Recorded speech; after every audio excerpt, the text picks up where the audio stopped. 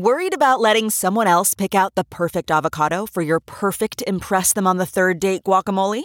Well, good thing Instacart shoppers are as picky as you are. They find ripe avocados like it's their guac on the line. They are milk expiration date detectives. They bag eggs like the 12 precious pieces of cargo they are. So let Instacart shoppers overthink your groceries so that you can overthink what you'll wear on that third date.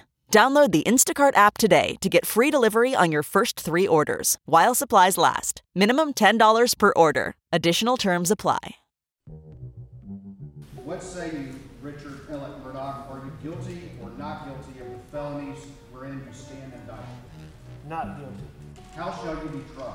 By God and my country.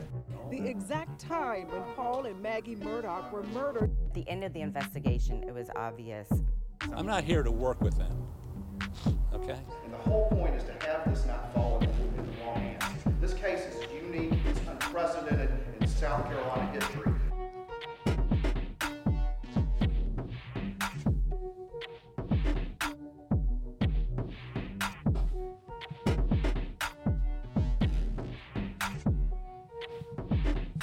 Welcome to Unsolved South Carolina, the Murdaugh Murders, Money, and Mystery. We are here at our CIV studio with our exclusive legal analyst, Charlie Condon, the former South Carolina Attorney General.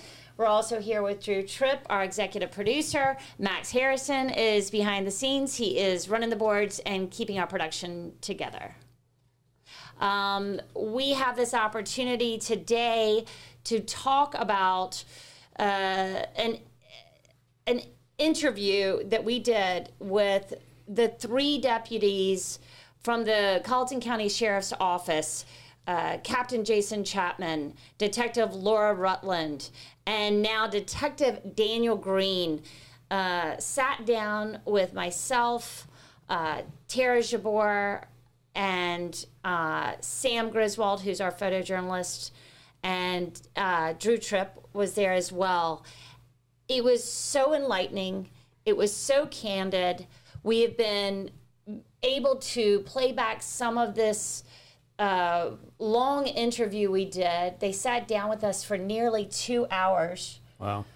Charlie wasn't with us, but this is our opportunity to share some of these clips, because I think for me, what was so candid and frank about this conversation, besides the fact we have not heard from these detectives and this captain in this way, they came after hours, off the clock, in their street clothes, to a cafe in Walterboro to sit down and really explain to us what not only happened, you know, as they approached the double murder scene and had to digest all that was happening there, but what has transpired over the last 2 years.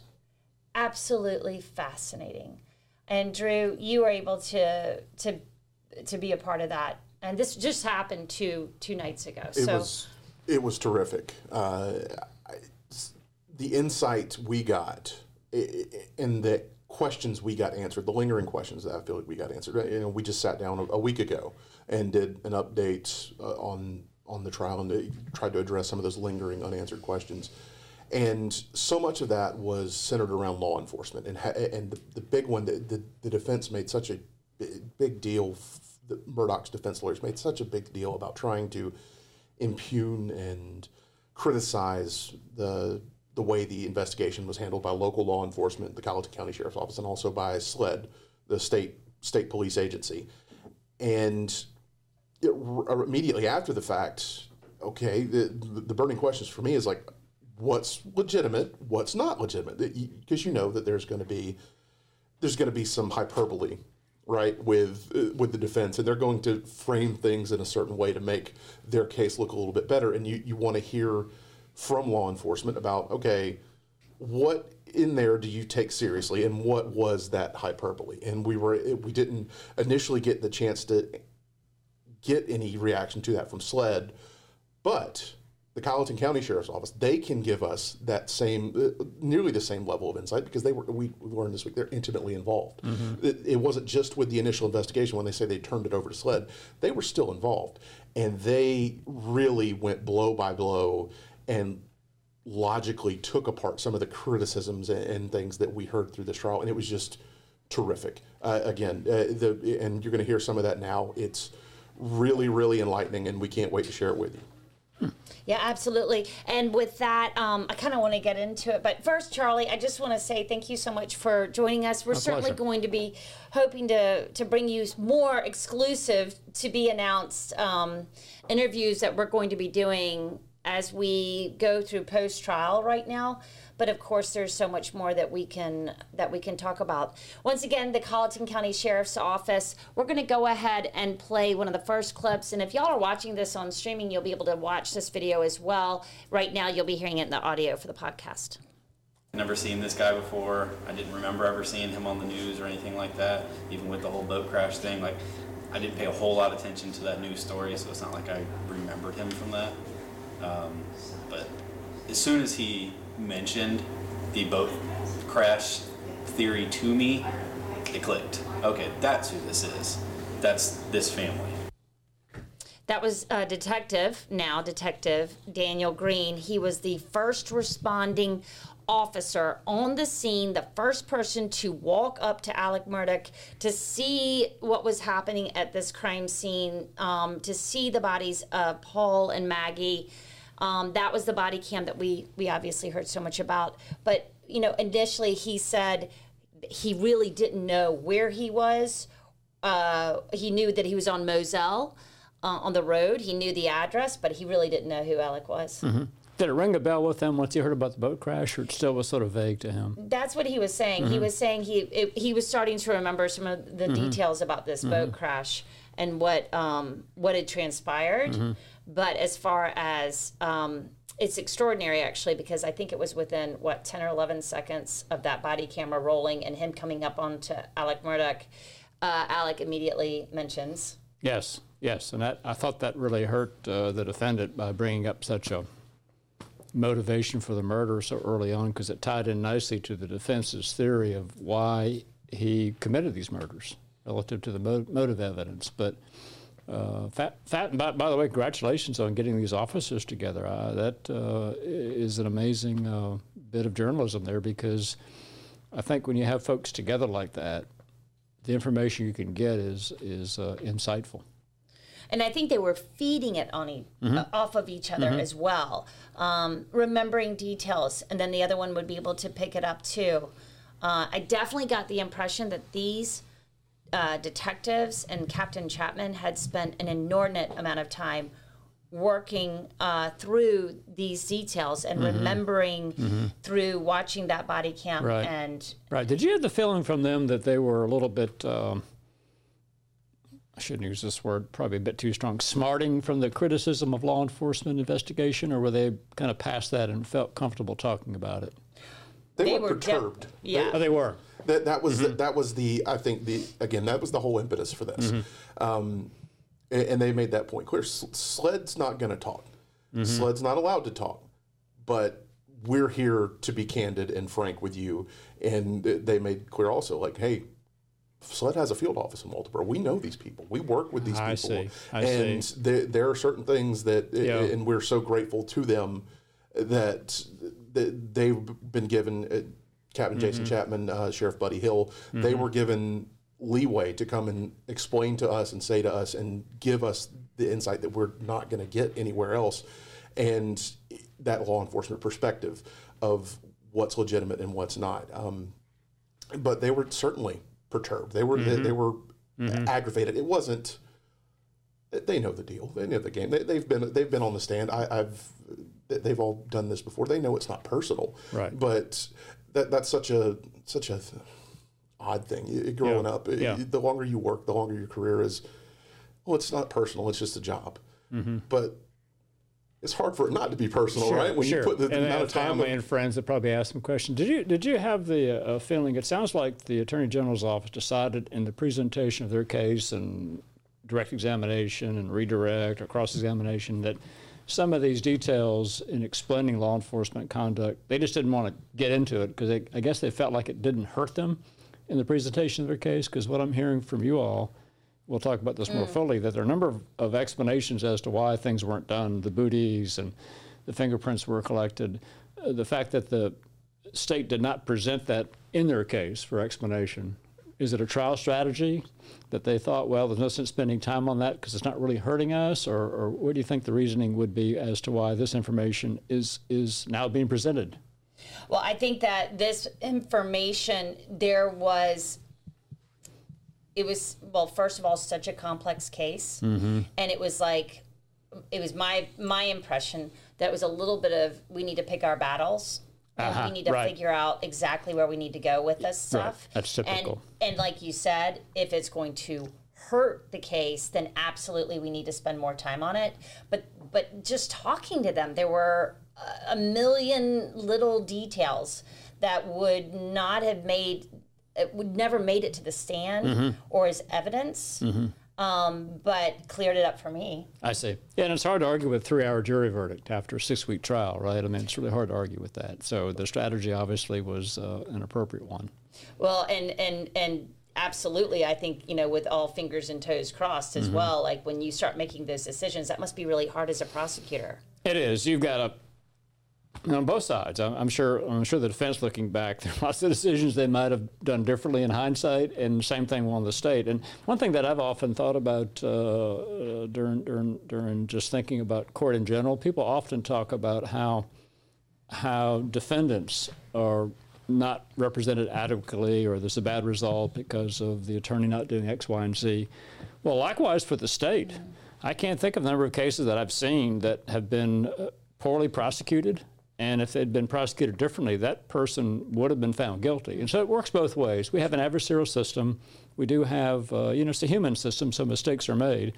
But I think overall, it's the best in the world. And, if you can point me to one that's better, I'm all ears. But I think it does work well, given the human frailties that exist in our life. For sure. You want to play another clip for us? I mentioned before, it's called either stop sign or red light emotions. And what I mean by that is you can't, if you're truly upset, you can't stop it like that and change direction. And he was upset talking to Daniel and just doing the crying, doing the emotion, heavy breathing, and he stops. And he says, "How are you doing, sir?" You can't do that. Well, this was an opportunity. This was Captain Jason Chapman really giving us an opportunity to hear what they were thinking, as not only they were replaying the body cam or the interviews, that sort of thing, but also sort of what they were saying on the spot. And I mean, we got a very candid response from Jason Chapman about that, didn't we, Drew? We certainly did.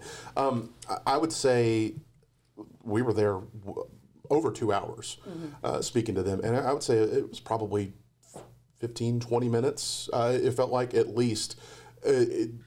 All sorts of topics, but really, really honing in on, from not just Chapman, but Laura Rutland as well, is honing in on Alex's demeanor and his body language and these visual signals and cues he was giving off. And not just from the night of the murders, but all the way up until he was on the stand. And it was just, the way Chapman described it was a conglomerate. It wasn't just one thing that was off. One thing being off doesn't mean anything. Two things being off doesn't mean anything. But it's just like the circumstantial evidence case that we got here, when you put them all together. Yeah. Did you get the impression from them that they viewed him more as a suspect or a surviving victim that night? Well, that was interesting. Or a combination. That was interesting. Chapman told us he was one of the first ones to say, hey, we shouldn't rule this guy out, just because of what he was observing. But he said that was initially met from his peers a little bit. Whoa! Are you sure you want to go there? Right. Because not from any deference or what you call it, or any favoritism to Murdaugh, but just again going back to the whole overarching theme of how absurd and bizarre was this case. Like that a husband and father would do this. But initially, Chapman says he was one of the only ones that was kind of reading that body language, taking that broad picture of inconsistencies and things that weren't right, and reading into it. And he said within about 72 hours, he wasn't the only one because they had the luxury. Changed. Yeah, he had the luxury of going back and seeing the videos. Yeah. And did you have the impression from him that those that thought he was more of a victim, and this sounds harsh, but I think the reality is that husbands do kill wives, you know, and that does happen with the unfortunately in life. But did you have the feeling that the killing of the son made it like, hey, he really couldn't have done this type thinking? Yes. And but do we have that soundbite? I believe we do. If we do, Ann, can you check? But there's a really great one from Laura Rutland where she's talking about looking into his body language, and it meant so much in the aftermath of how Alec was fixated on Paul. Alec was fixated on Paul and was just constantly looking at him, but he wouldn't look at Maggie. And your tonight's plug for our live news or our upcoming broadcasts. Ann's going to go into this tonight with more from this interview. But it in a word, yes. And it was only after the fact where again they talking to this body language, what he was doing, what he wasn't doing, that kind of opened eyes. Well, and who he was fixated on. That was a big part of what they talked to us about as well, was their job is to observe, right? So they're not, as Jason said, you know, in the interview, Captain Chapman was like, we're not creating evidence. We're not, we're gathering evidence and we are absorbing what we're seeing around us, but we're not creating anything. So what's there is there, and what's not there is also a huge part of it. And we heard that echoed in the prosecution's opening statements even. And I think what was not there was some of the emotion that they were expecting to see from somebody like that. And at one point, Jason said, you know, I felt like, you know, they don't, one of the things is, you know, he doesn't take it personally. They never do. But after a while, when these guys are sitting at this crime scene and they're looking at all of this, you know, they're wandering around and they're picking up the, you know, the tarp and examining these bodies, these victims, these gruesome murders. Usually the person who was there, found them, that sort of thing, they get very angry at the officers. Oh. They get very angry. They want to know, why aren't you doing more? Why aren't you going out and finding the killers? Why aren't you this? Why aren't you that? And that just never happened. And I think that was one of the big clues to Chapman. We may have that clip as well. But let's listen to some more clips so we can see exactly what we have. Last thing that was the nail in the coffin for me on scene was that he never got angry. And people say, well, why would that make you upset? But they always do. We don't take it to heart. We don't get offended. But if we had been out there and it was legitimate, at some point in time, he should have reached a peak moment where he said, why do y'all keep asking me the same questions? Why are you not out there trying to find the killers? Why are you sitting here taking pictures of dirt? Why are you doing this? Why aren't you doing your job? Never, not even up until he got convicted, he never, ever showed that anger. Oh. And everyone does. They always do. Yep. Yeah. Yeah. Kind of makes sense. You know, if they'd been slaughtered by somebody an hour before, right, that they would be in a relative vicinity of Colleton County, and why aren't there roadblocks? Why aren't you out there finding them? It makes sense from a law enforcement perspective. I hadn't thought about that, but very insightful.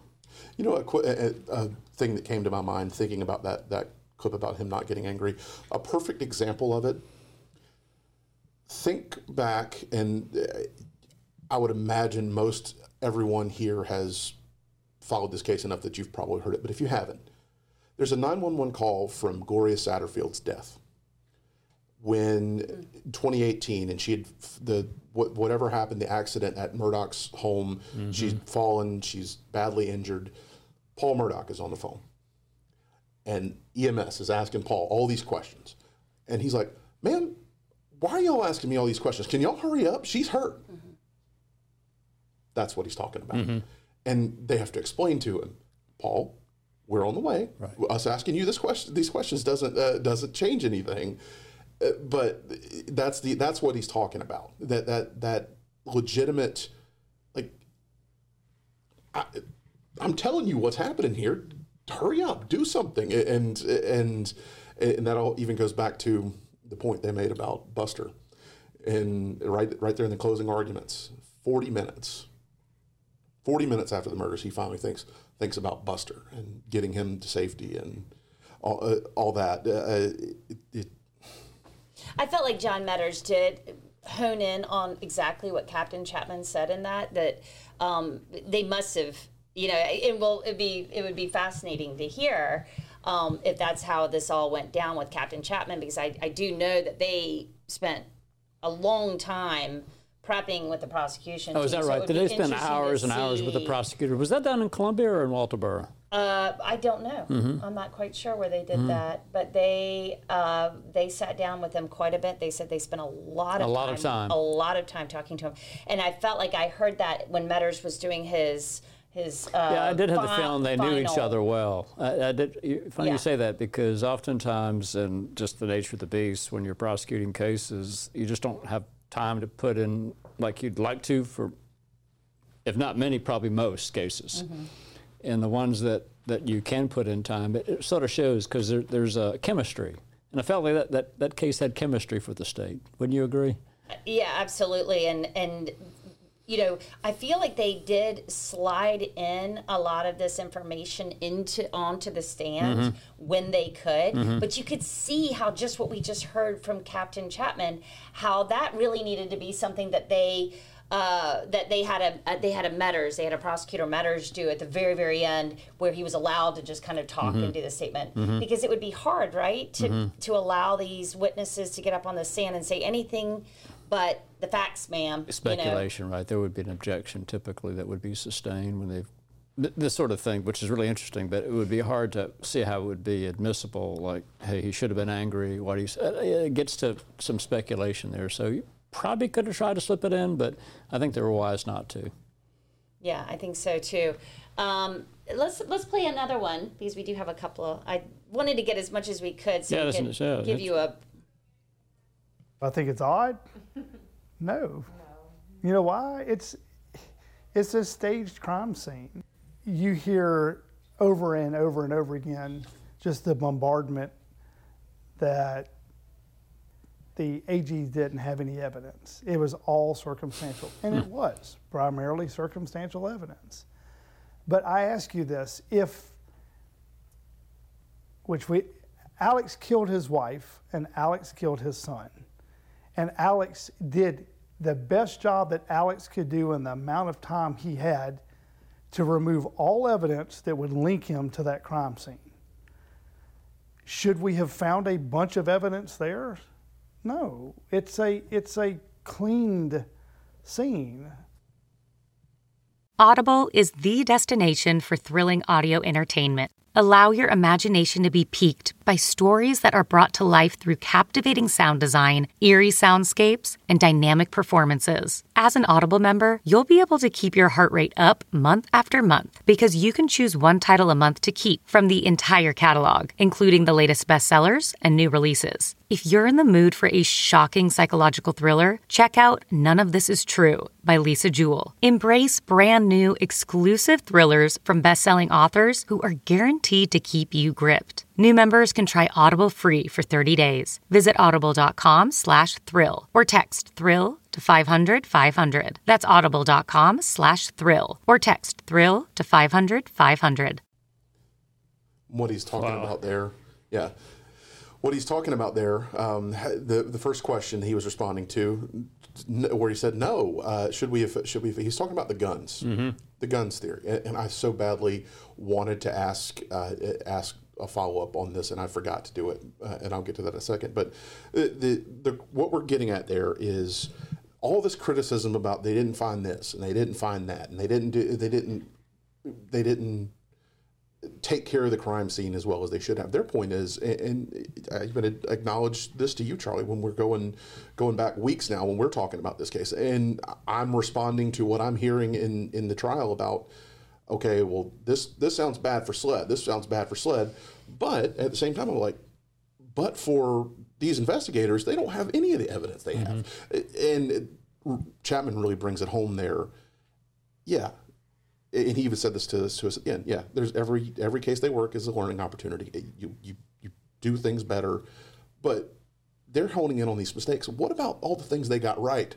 And oh, by the way, the things they got right in spite of Alec's efforts to throw them off the trail and keep them from finding, like he very cleverly, that was their point. Alec cleaned up the crime scene and had a pretty good alibi starting off, right? I mean, he wasn't there, right? He was at his mother's house. His ailing and his father went in the hospital. It had a lot of... We never talked about this, but wasn't somewhere that we heard that he had an ironclad alibi, or did I write that in a script? I went back because I remember I didn't follow this as closely as y'all did, but I do remember like there was this information out there, I presume from the defense, that he had a solid alibi. They put the notice of alibi in and said we weren't there, and and on the face of it, until you were able to, as we saw after weeks of testimony on this very point, you were able to show that it really wasn't an alibi. He could have done it quite easily. In fact, did do it quite, as they proved.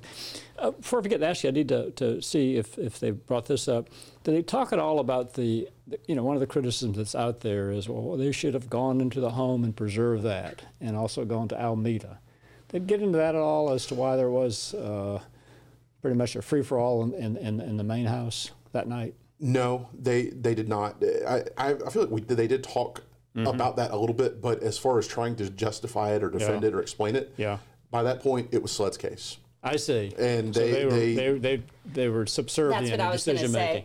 There was definitely a line in the sand where they had to say, we are now assisting Sled. Laura Rutland, who knows absolutely zero about the Moselle or the Murdaughs, she is going to be our liaison because she is the only one that has absolutely no knowledge or connection to the Murdaughs. Oh, is that right? I thought Sheriff Hill made just a commendable decision that very night to call in Sled and to recuse himself. I mean, it showed some courage there and some leadership. It was like one of the first conversation that Chapman had with Sheriff Hill. He actually went through that conversation with us and said, he heard it come across basically as Daniel Green is driving there. He's hearing what dispatch is saying, and he's literally putting on his clothes and his coat or whatever and headed out the door. And that's when Sheriff Buddy Hill calls and is like, hey, do you know where you're going? Do you realize who this is? And they're like, dispatch is saying this is Alec Murdaugh. Yeah, and so he knows pretty quickly. Yeah, right. We're going to have to. And I'm sure your typical investigator would like a juicy case like that. I mean, I hate to put it that way because it's horrible that what happened, but they typically want to investigate these major cases. So I thought it was really commendable that he did that, and it was just a real credit to Sheriff Hill. And the other part to that is they told us up front, and not that we would ask them to do this, but they told us up front, like, listen, we're not gonna talk about Sled. We're not gonna talk about what Sled did. We're not Sled. We're not, and we're also not gonna criticize what another law enforcement agency did because there is so much.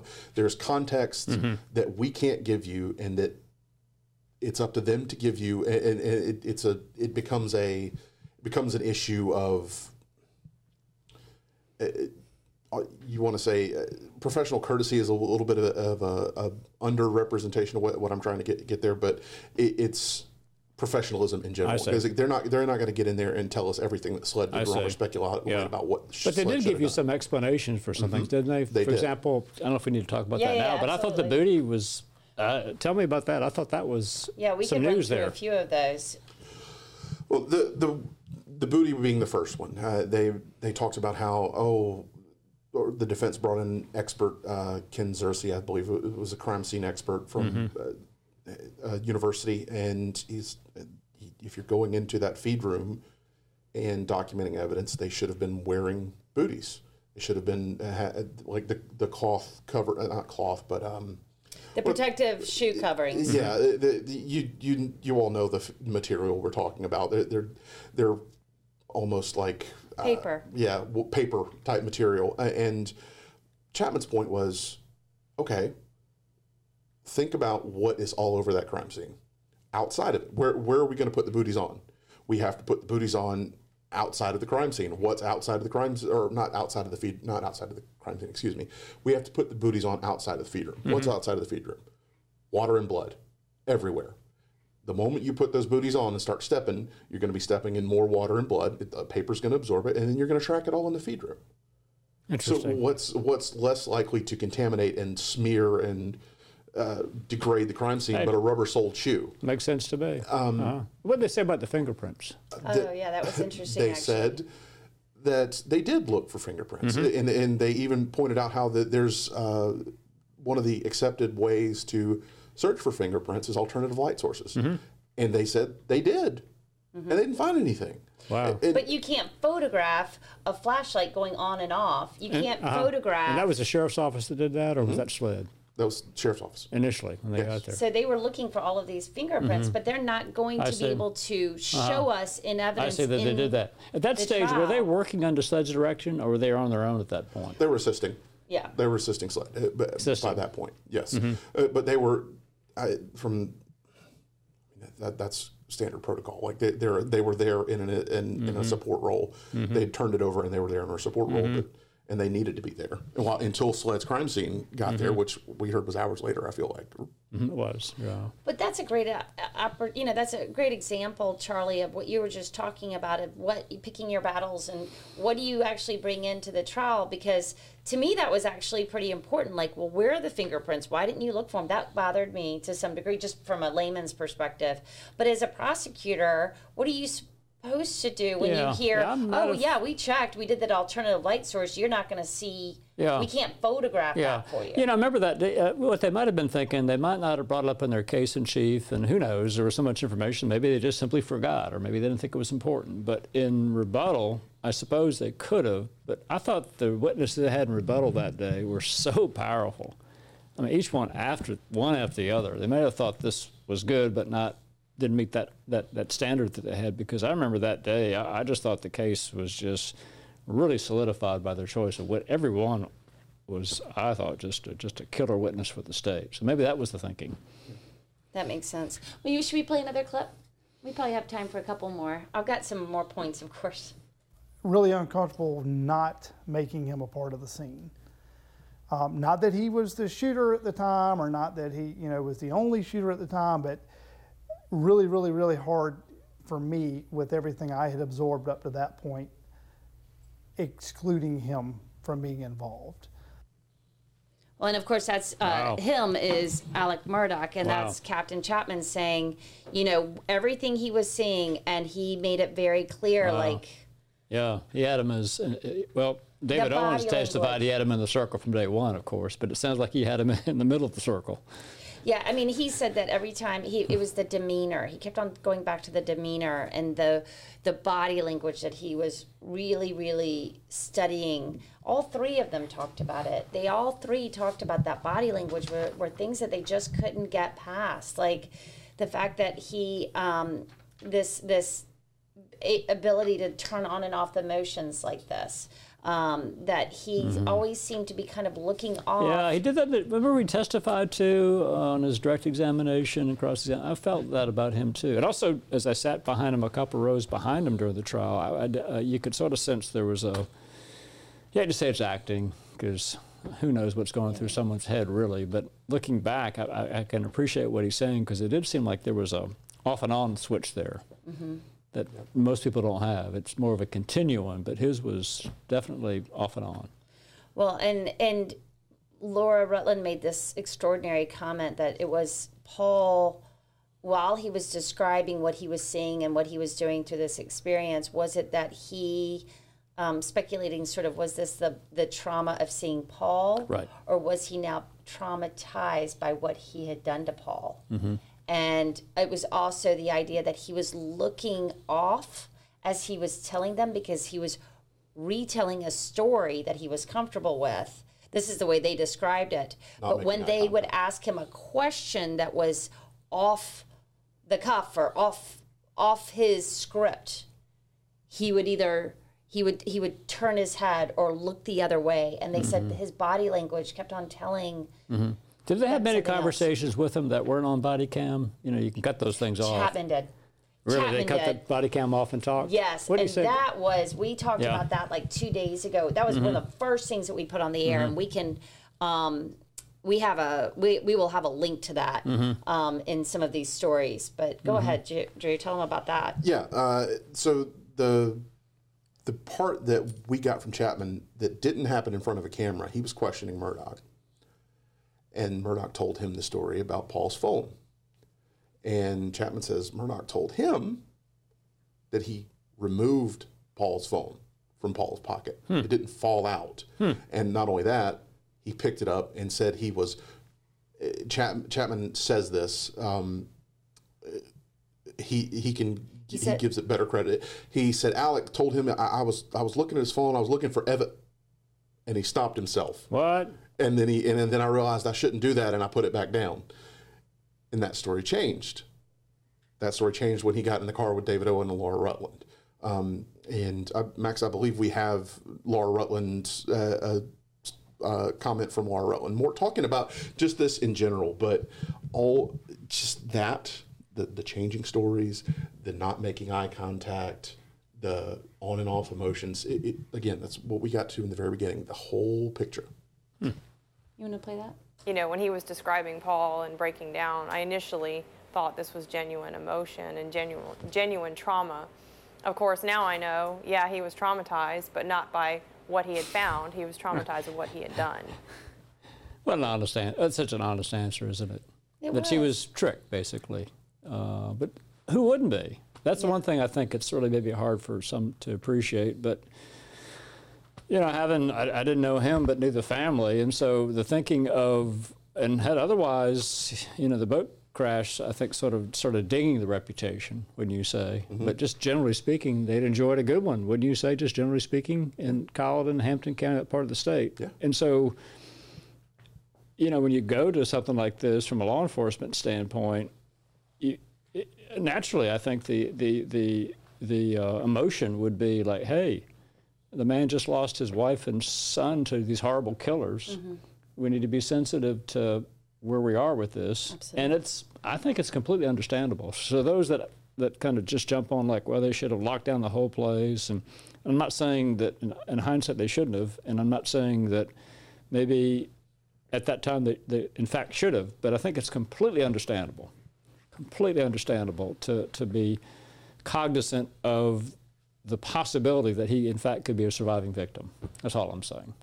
Well, and this leads us to another point that's very, very important is, of course, the state needed or felt they could set up a strong motive with these financial crimes of distracting. Yeah, none of that was public, right? Otherwise, we all now know about that. But at the time, he was not accused of stealing. We didn't know about the drug use. They didn't know anything about We this. did have the civil boat crash, but that was it.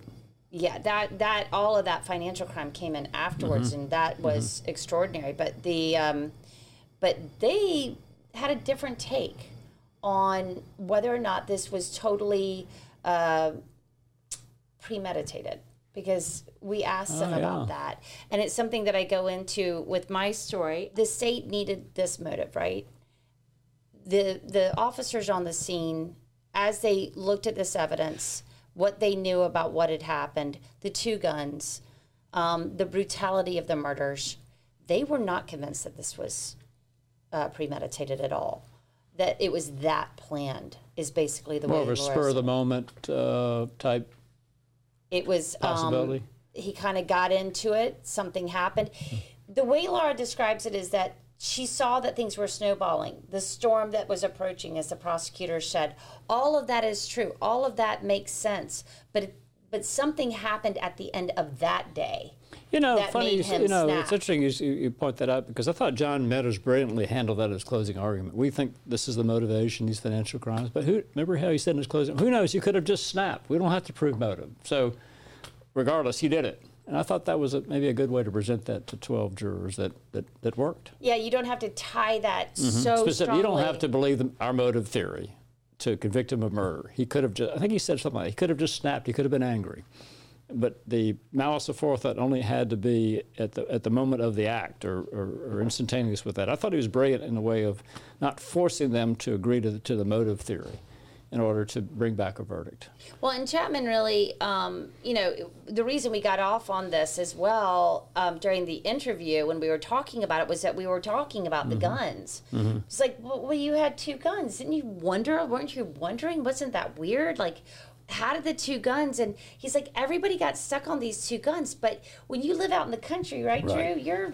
You got what did he say? You got one for snakes? In case somebody gets into the feed, you got to have a gun for the snakes. Right. Yeah. I mean, right? One for the hogs. Right. We've all gone through that. The hogs. So, yeah. I mean, we have definitely heard about how wild it was out there. A lot of weapons. He was like, he didn't have to have two guns slung to his back, and he's, some kind of Rambo style going through this. And I thought I heard from somebody too that Paul's, correct me if I'm wrong, but his truck was in the shop. And the thinking was that he actually took the weapons out and had them by the feed room or something. This could have been readily available. Oh, that's interesting. I haven't heard that. Yep, and also that Alec used the golf cart, and there was always, if they were riding around, they would have a weapons. even on that golf cart. It was so much. There was so much room for reasonable options there of how the guns could have ended up right there without him coming up tactically,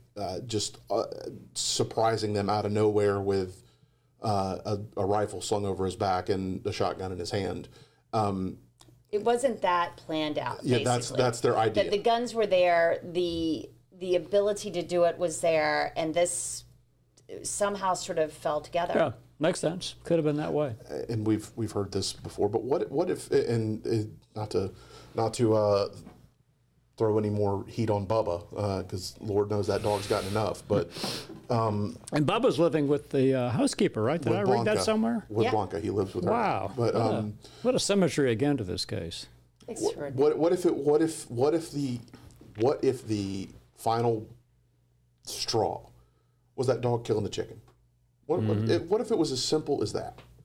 I think that's a little bit too reductive, but that's kind of the point that they're trying to make is.